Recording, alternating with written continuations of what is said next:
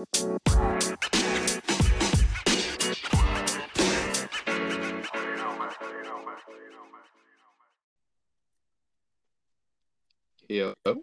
Oh, yeah, you are there. Oh. Well, I guess we can only do this through the phone. Anyways, welcome to our first episode of our podcast. What a way to start it off. Oh, man. We're very professional here. Oh, yeah, definitely. Very professional. No more professional people have done things before this way with the stuff. Yes. Oh, man. Well, how do you want to get things started off, Jesse? I already forgot the outline. Here, hold on. Let me pull that out real quick. All right. Oh, we're supposed to introduce ourselves. Hi, I'm Lucas. And I am Jesse. Oh, hey, Jesse. How's it going? Oh, I'm pretty good. Hey, what's up, Pablo? No, they don't know my alias yet. Yeah, so his actual name's Lucas, but we met through Bible quizzing, and my friend introduced me, and I just told me his name was Pablo, and I was like, "Oh, okay, this guy's name's Pablo," and it wasn't. But we went with the flow anyway. He's like, "Oh, hey, what's up, man? Yeah, my name's Pablo." What's funny is my voice is actually higher than what you just tried to do. Oh man. So this podcast is just us talking about a few things. Specifically, today we're going to be talking about faith. So if you haven't guessed by now, yes, this is a religious-esque podcast. We're definitely going to have a little bit of fun with it. I'm enjoying the background music. I didn't put that there. I'm easily distracted. But yeah, we're going to be talking about a few different things. I don't really know what the next episode's going to be on, but let's focus on this one. So, Jesse, you want to start this out? Jesse? You still there, buddy? Uh-oh. Hello? Well, let me try texting him. Are you there? Slight difficulty today. It is the first episode, so I mean, I didn't expect anything less. Let's see here. Oh, there you are. Can you hear me? Yes, sir. Okay, I don't know what happened there. I could hear you that whole time I was talking. I don't know what happened. And that was our segment called Lucas Rambles On. Yes, sir. Yes, indeed. All right, so faith. This is, I think, a subject that most people kind of typically get wrong. They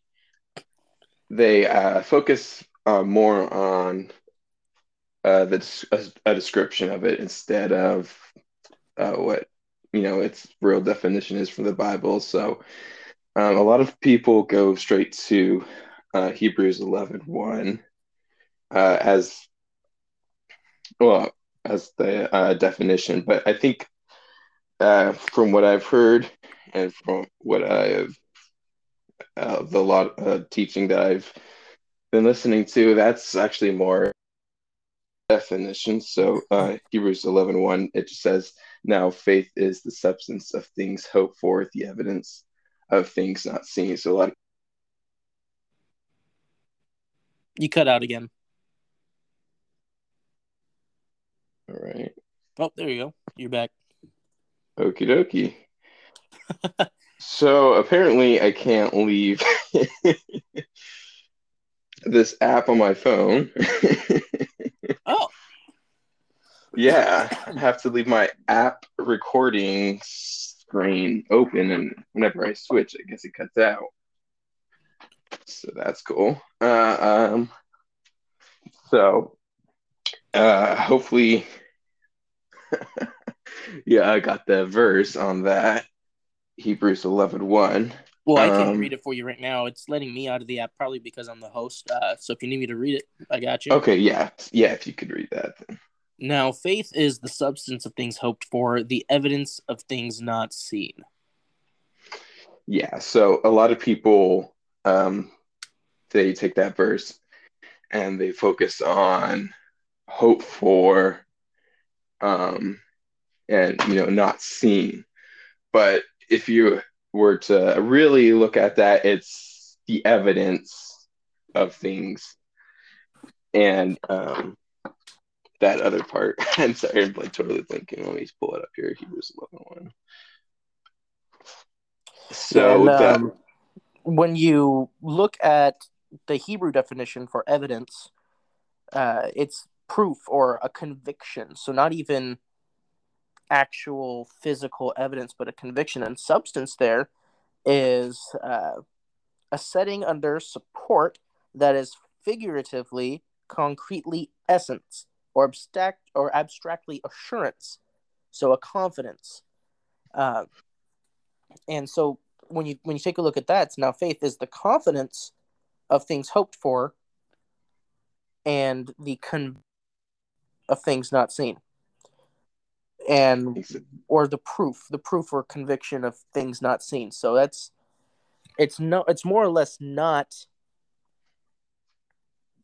How do I put this? It's not, oh, it's things that I hope for, and because I don't see them, I believe in them. Well, kind of.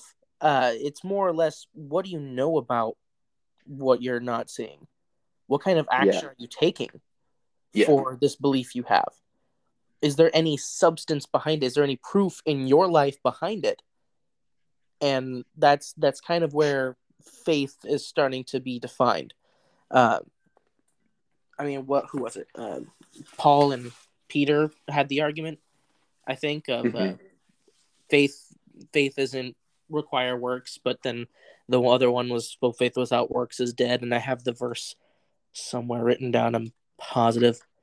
yeah. I'm pretty sure that's James 2 you're talking about there. James. Faith without works is dead, right there. I think that from I believe 14 through 20 something there. Yeah, that's so faith, which is yeah, yeah, in that verse Hebrews 11:1, it kind of hints at what faith really is. It doesn't tell you straight out. So a lot of people use that verse, to say hope, just really believe in it, just hope for it, pray and it's going to happen, which isn't really what faith is. Faith is, I think, best defined in Second Peter 1, 1 through 5. And that says, Simon Peter, a servant and apostle of Jesus Christ, to them that have obtained like precious faith with us through the righteousness of God and our Savior Jesus Christ, grace and peace be multiplied unto you through the knowledge of God and of Jesus our Lord, according as his divine power hath given unto us all things that pertain unto life and godliness through the knowledge of him that hath called us to glory and virtue, whereby are given unto us exceeding great and precious promises, that by these ye might be partakers of the divine nature, having escaped the corruption that is in the world through lust. And then verse 5, it says, and beside this, giving all diligence, add to your faith. So that whole verse 1 through 4 is telling us all what faith is exactly, that have attained light, precious faith with us through the righteousness of God and our Savior Jesus Christ. Great grace and peace be multiplied unto you through the knowledge of God and of Jesus our Lord. Mm-hmm. And verse 3 is again says, through the knowledge of him that hath called us to glory and virtue. So that's telling us really what faith is. And that's really simply put, it's our knowledge of God. So really knowing him and having a relationship with God is actually what real faith is defined as in the Bible. Yeah, and when you take a look at people going through the Bible and showing their faith. I mean, take a look at Abraham. He didn't really at that time know God. All he heard was someone telling him to get up out of his country and go. But Yeah. what when you take a look at that, he knew he heard a voice. He knew the voice was divine. And so therefore Yeah. he acted on that knowledge and went. So he acted on that faith that he knew that this was a divine person. Well, don't really know if you want to call him a person. I mean, he's God, he's the spirit. But and going through other things, I mean, take a look at Jonah. He had faith in God, but when he ran away from Nineveh because he Mm. didn't want to preach to those people, he didn't want them to be forgiven. He knew. I don't think he ran away because he didn't want them to be forgiven. I think that is the case. I don't think he ran away because he didn't think God could do it. I think he ran away because he knew God would do it. Exactly. And so he acted Exactly. on that faith rebelliously and Yeah. fled. And when the storm hit, he knew exactly what was going on because of his knowledge of God. He knew exactly why they were in the middle of that storm, and he knew what he needed to do in order to stop it and save everybody else. It was because of Exactly. that knowledge he was able to act on that faith. So it goes hand in hand, like you were saying, putting on, adding to all of this faith, or adding to our faith with this knowledge. When we do that through reading the word and praying and getting more connected with him. And that's Hmm. what I find amazing about faith. Yeah. It's the substance of things hoped for and the evidence of things not seen. But how do you have that substance? Yeah. You gain knowledge for it. How do you get that evidence? Well, you find it in the knowledge. You find it in the Bible whenever you're Yeah. reading. You find it in real life scenarios when you witness miracles, when you yourself, when you see someone get filled with the Holy Ghost. Yeah. It's pretty amazing, in my opinion. Yeah. Yeah. Exactly. And yeah, I totally agree with what you were saying on Jonah there. I've heard it said, and I think this is it's a theory that I think stands up for itself when explained, but Jonah didn't want to go to Nineveh and say, 40 days, if you don't do this, there was no actual, excuse me, there was no actual if. It was just 40 days, the city's going to be destroyed. Mm-hmm. And Jonah knew the character of God, and he realized, hey, why is God even telling me to go to the city and say, hey, in 40 days you're going to be destroyed, if there isn't actually a possibility that maybe they could do something about it, they could repent and turn from their wicked ways. Yep. And so I think he realized that, and he did not want to be called a false prophet because of that. He's like, hey, I'm going to go to Nineveh. I'm going to tell them 40 days, you got this time to, or 40 days you're going to be destroyed, period. That's supposed to be it. Mm-hmm. And then I think he was like, what somebody realized is, hey, why is this guy telling us this if it's just supposed to happen? Maybe we can do something about this. Maybe we can, get on our knees and repent and change our lives and give our lives to God and all that. And that's exactly what they did. And so I think, and I've also heard too that the people think, they're not sure, it doesn't say it in the Bible, but that the book of Jonah was actually written by himself. And that to me shows some real maturity, if that's true, on Jonah's part, to be able to, you know, however long it took, if he did write this after these events happened, to be able to look back and say, okay, God, I didn't trust you, but you had a plan the whole time. And Yeah. to have that humility to even be called potentially a false prophet, he prophesied something and it didn't come to pass. So that, I think, he had a certain understanding of God that was like, all right, I'm okay to do this plan. He kind of struggled with it at first. He ran from that, but eventually he's like, okay, I can't say no. I got to go and do this. And he did. And that city, was saved as a result of that. So I think that's a really great point that you brought up there. Yeah, and not only that, but back to the whole knowledge part. When you take a look at uh, Jews back then, there was no Holy Ghost. There was no you get it, you receive the Holy Ghost and repent of your sins and you're forgiven, and that's good. And then as long as you stay on the right path and repent every time you have a fault, you're fine. Well, back then it was Hmm. a lot different. Back then it was okay, when you need to perform a sacrifice to roll your sins over to the next year. Hmm. You need to make sure that you're following every single law that we have, so that way you well God had a lot less laws. There's the laws of God and the laws of man. We're not going to get into that today though because we don't have time. I don't know how long this records, um Yeah.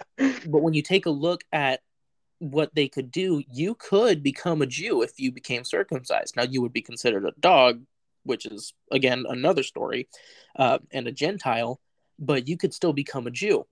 And when you take a look at a parallel for Jews then and Christians now, the Jews had very distinctive looks with the way they dressed, the way they acted, the way they ate, and they were a huge example to all of those around them.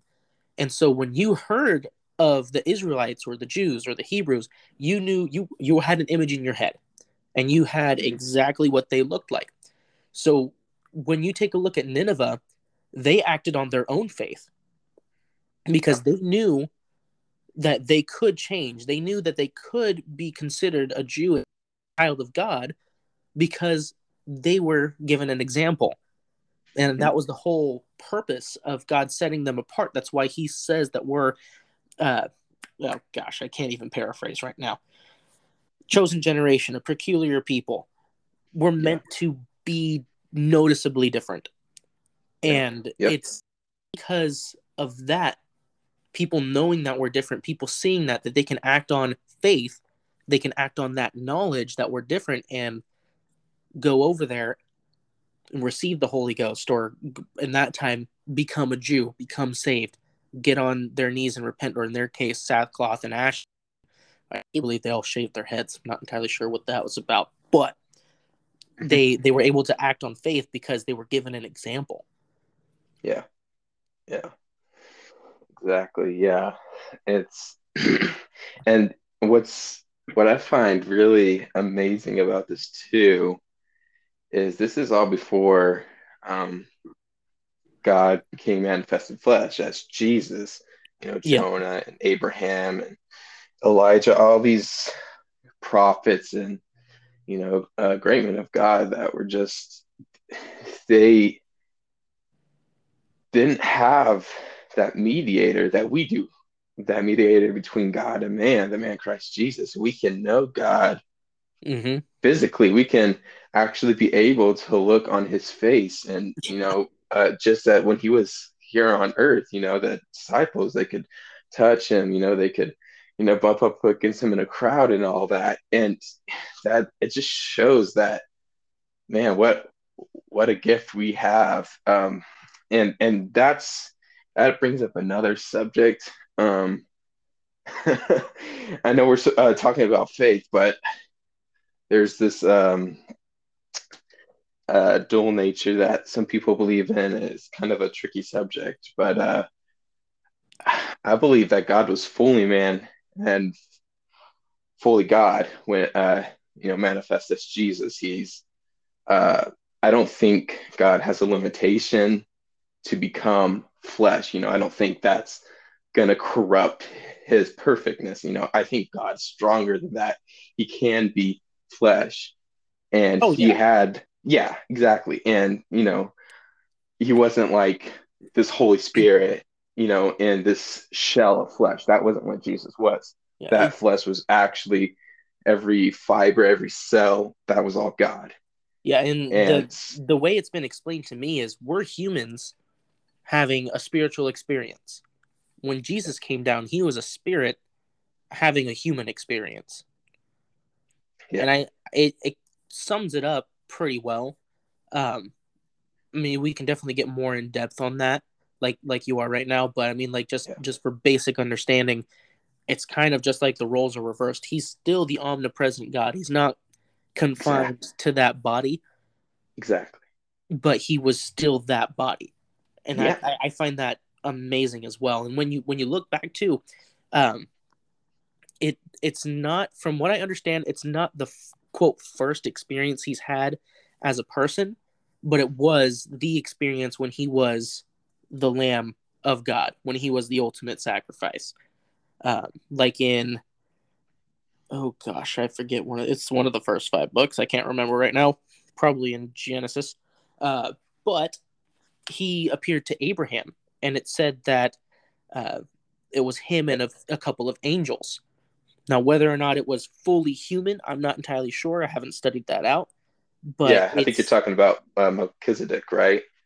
I think so. I could probably find the verse real quick, but Yeah, yeah, he showed up a couple of times, but not as the lamb, not as the sacrifice. Uh, and yeah, yeah. it's incredible to me how he can be human but still be the spiritual being that he is, which is God. Yeah, yeah, yeah, exactly, exactly. Yeah, so um, that's that's one of my favorite points. It's just like if God couldn't be that, if he couldn't be flesh, then how could he go and touch these unclean people and they be healed? Wouldn't he be dirty? If he himself couldn't even be, you know, a human like we are. And Yeah. that's our mediator. That's, between God and man. Because like Moses couldn't look at him face to face. God Yeah. says, "Oh, He looked cover at the yourself back. up." He looked And at his the back. priests, when they would go into the holy of holies, they would be fully clothed. They would, for that presence of God. Yeah. But And they had to be here, completely cleaned and washed. oh yeah, oh If yeah, they missed one single step, they would die. If they oh yeah, messed up a step, they would die. And that's it just shows how powerful his presence is. And I don't want to say he contained himself in a body, but he definitely made himself available in a body. oh yeah, yeah. He was that body. So I like that when that body, was sacrificed. It wasn't like just his spirit or whatever. It was everything: body, Yep. soul, spirit, which is what we're contained of. That's what he is contained of, and he would experience everything we're experiencing. When we say, he knows what you're going through. Guess what he actually does? He knew what it was to actually hunger as a man. He knew what it was to, sleep and do all these things that, we do. And I've also heard this too, that he experienced all the temptations that we as humans, face, Oh yeah. all the sin and all that he faced himself. And not just this, and this is a theory. I don't know if it's exactly true, but I, uh, I think it probably is. I mean, but I think he experienced everything on a much more powerful level than we do as far as the temptation and all that Oh yeah. you know and he really felt, and he really did carry like the sins of the world when he was carrying that cross and all that for all our sins. Yeah, and that's what killed his body. It wasn't the cross that killed his body. It wasn't the whips that killed his. I mean, because when you think about it, think about it. Most people who were hung on a cross in Rome died at the nailing. Most Hmm. people. If you survived long enough to come after that, when they made sure you were dead and they stabbed you, blood would Yeah, not be flowing from you still. yeah. When they stabbed him with that spear, blood was still flowing. Hmm. It was not the spear that killed him, wasn't the cross that killed him, it was the sins of the world that killed his body, not his spirit, because again, he's a spiritual being. The body was Yeah, just the vessel that let him become that mediator for us and become that sacrifice for us. And another thing I wanted to touch upon too is he didn't just experience that we do and those kind of hardships. Look at how he was raised. He had hmm, a mother and a father. The father wasn't his dad. Very yeah, that was extremely shameful back in that day. I mean, hmm, it's still considered shameful in most areas of the world right now yeah, when the mother steps out on the father and has a child. But the thing is, she didn't step out. Mm-hmm. God had the divine conception with her. Yeah. And Joseph was still willing to be that father for the child, the earthly father for him. And so he got to experience that. And when you take a look, he also got to experience loss. When you look at when he's 30 and at that wedding with his mom, where's his dad? Doesn't mention that he dies at all. But you also don't see whether he left or died, he experienced that loss. He experienced the death of a friend, Lazarus. He experienced joy at the party that he went to for that wedding and being grateful for them. He experienced joy when he performed the miracles. He experienced being hated on. I mean, he literally had to turn invisible and disappear to escape being stoned. Time to die yet. Yeah. Like not insane, but it's amazing is the best word I can think about. I don't want to say incredible or unbelievable because that's not true. Yeah. But it's amazing how he literally had every kind of human experience that one can have. Because you can go your life without being near death because of murder or a car crash. You can do that. He experienced every kind of thing that we could. I mean, with the limitations of the technology at the time, I'm not saying exactly everything as in like I said, a car crash or a plane crash or being shot with a gun. I mean, there's things like that he wouldn't be able to experience at that time, but he experienced every category of humanhood that you could. And that's amazing to me. Yeah. Yeah. It's yeah.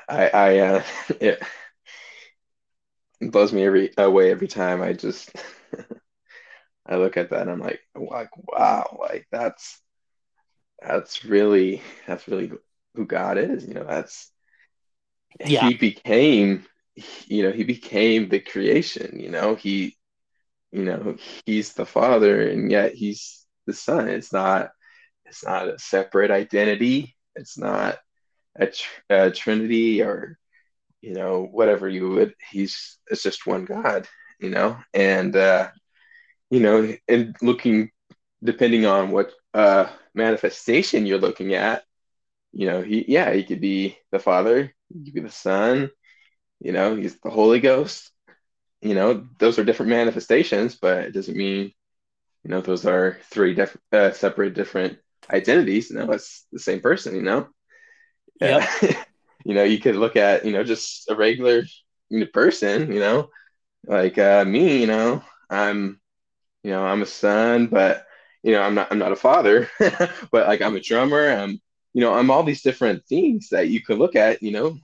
Depending on what area of my life you're looking at and all these. But I'm still, the name Jesse is still, that's me. That's my identity. And that it's no different with Jesus. Jesus is the name of God.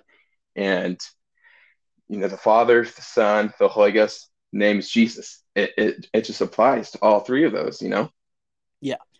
And people can say that we're off topic, not talking about faith anymore. But in reality, that's one of the biggest parts of our faith is the oneness of God.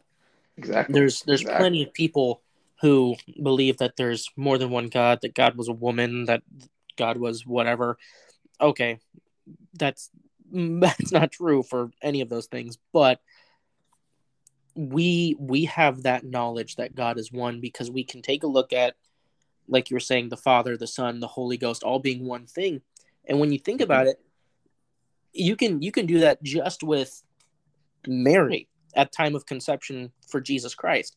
He became the Father when she conceived. He was the Holy Spirit when she conceived. And now that his spirit was in that child, he is now the Son. And that was all three at the same place in multiple different places. So that right there proves his oneness, his omnipresence, and his awesomeness. Yeah. It's exactly amazing. And that's the I find that to be the best part of our faith, is that it's one God who can take on anything. Yeah. Like, not no one can. I can be a father one day. I am a Hmm. son already, Hmm. and I can have God's Holy Ghost in me, but I can't create anything. Yeah. I can't be everywhere, Hmm. and yet He is, and that's, Yeah. oh man, Yeah. it's amazing. Yeah. Yeah. And, yeah, we're right on topic because, I mean, that's what faith is. It's your knowledge of God. And this is who we understand God to be. This is how he's made himself manifest and made himself known. He wants us to know him. Because guess what? When we're called up there and he's the first question isn't, hey, did you get the Holy Ghost? Or hey, did you repent? Or did you get baptized? He's going to be like, to all the unbelievers, he's going to say, depart from me, I never knew you. And there's I think it's Second Thessalonians 1:8 that says, and flaming fire taking vengeance on them that know not God. I mean, we're told so much throughout the entire scripture of the importance of knowing God. And And Him that is knowing you. literally, yeah, and him, it's a two-way relationship, just like with any relationship. The he's trying to make himself known to you. He's, trying to make himself manifest to you.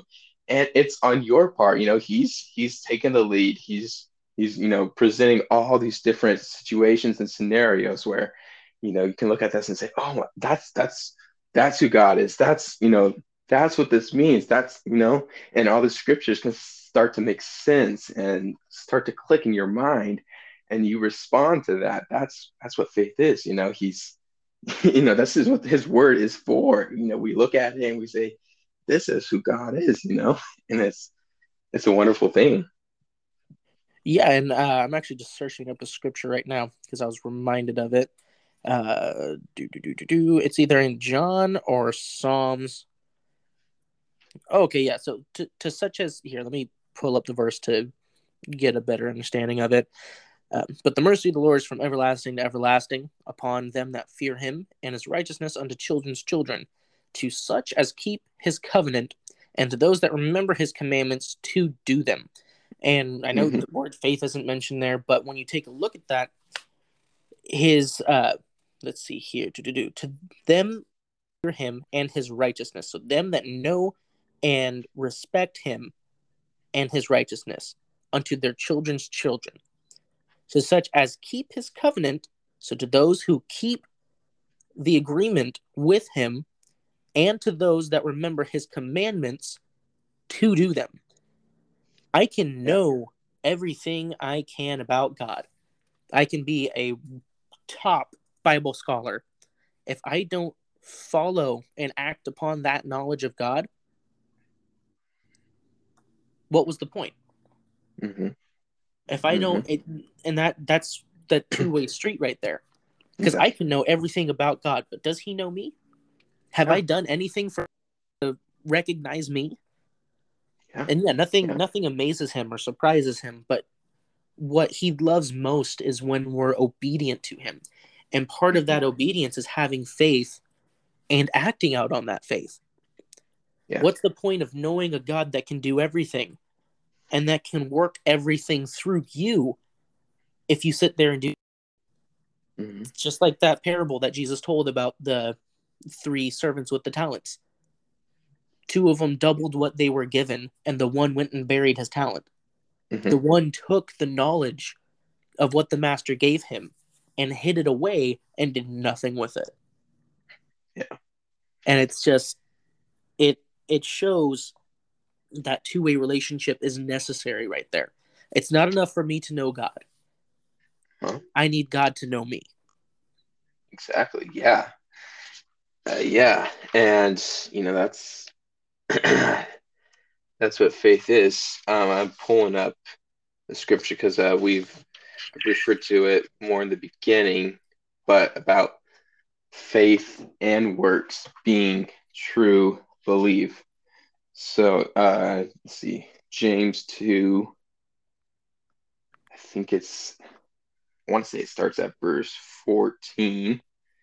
yeah, it asks a couple questions here. It says, "What doth it profit, my brethren, though a man say he hath faith," which we talked about. Now, we clearly understand that's your knowledge of God, your relationship with God. And though a man say he hath faith and have not works, can faith save him? It's a question. And then it goes on. And then verse 17, it says, "Even so, faith, if it hath not works, is dead, being alone."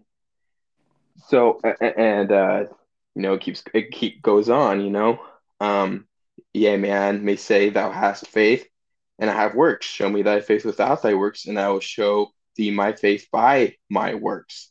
Thou believest that there was one God, thou too as well." But guess what? The devils also believe, and they tremble. The devils know this too. They already understand that Satan knows who God is. The devils know who God is, and they tremble. So, yeah, great. You know who God is now, but what are you going to do about that?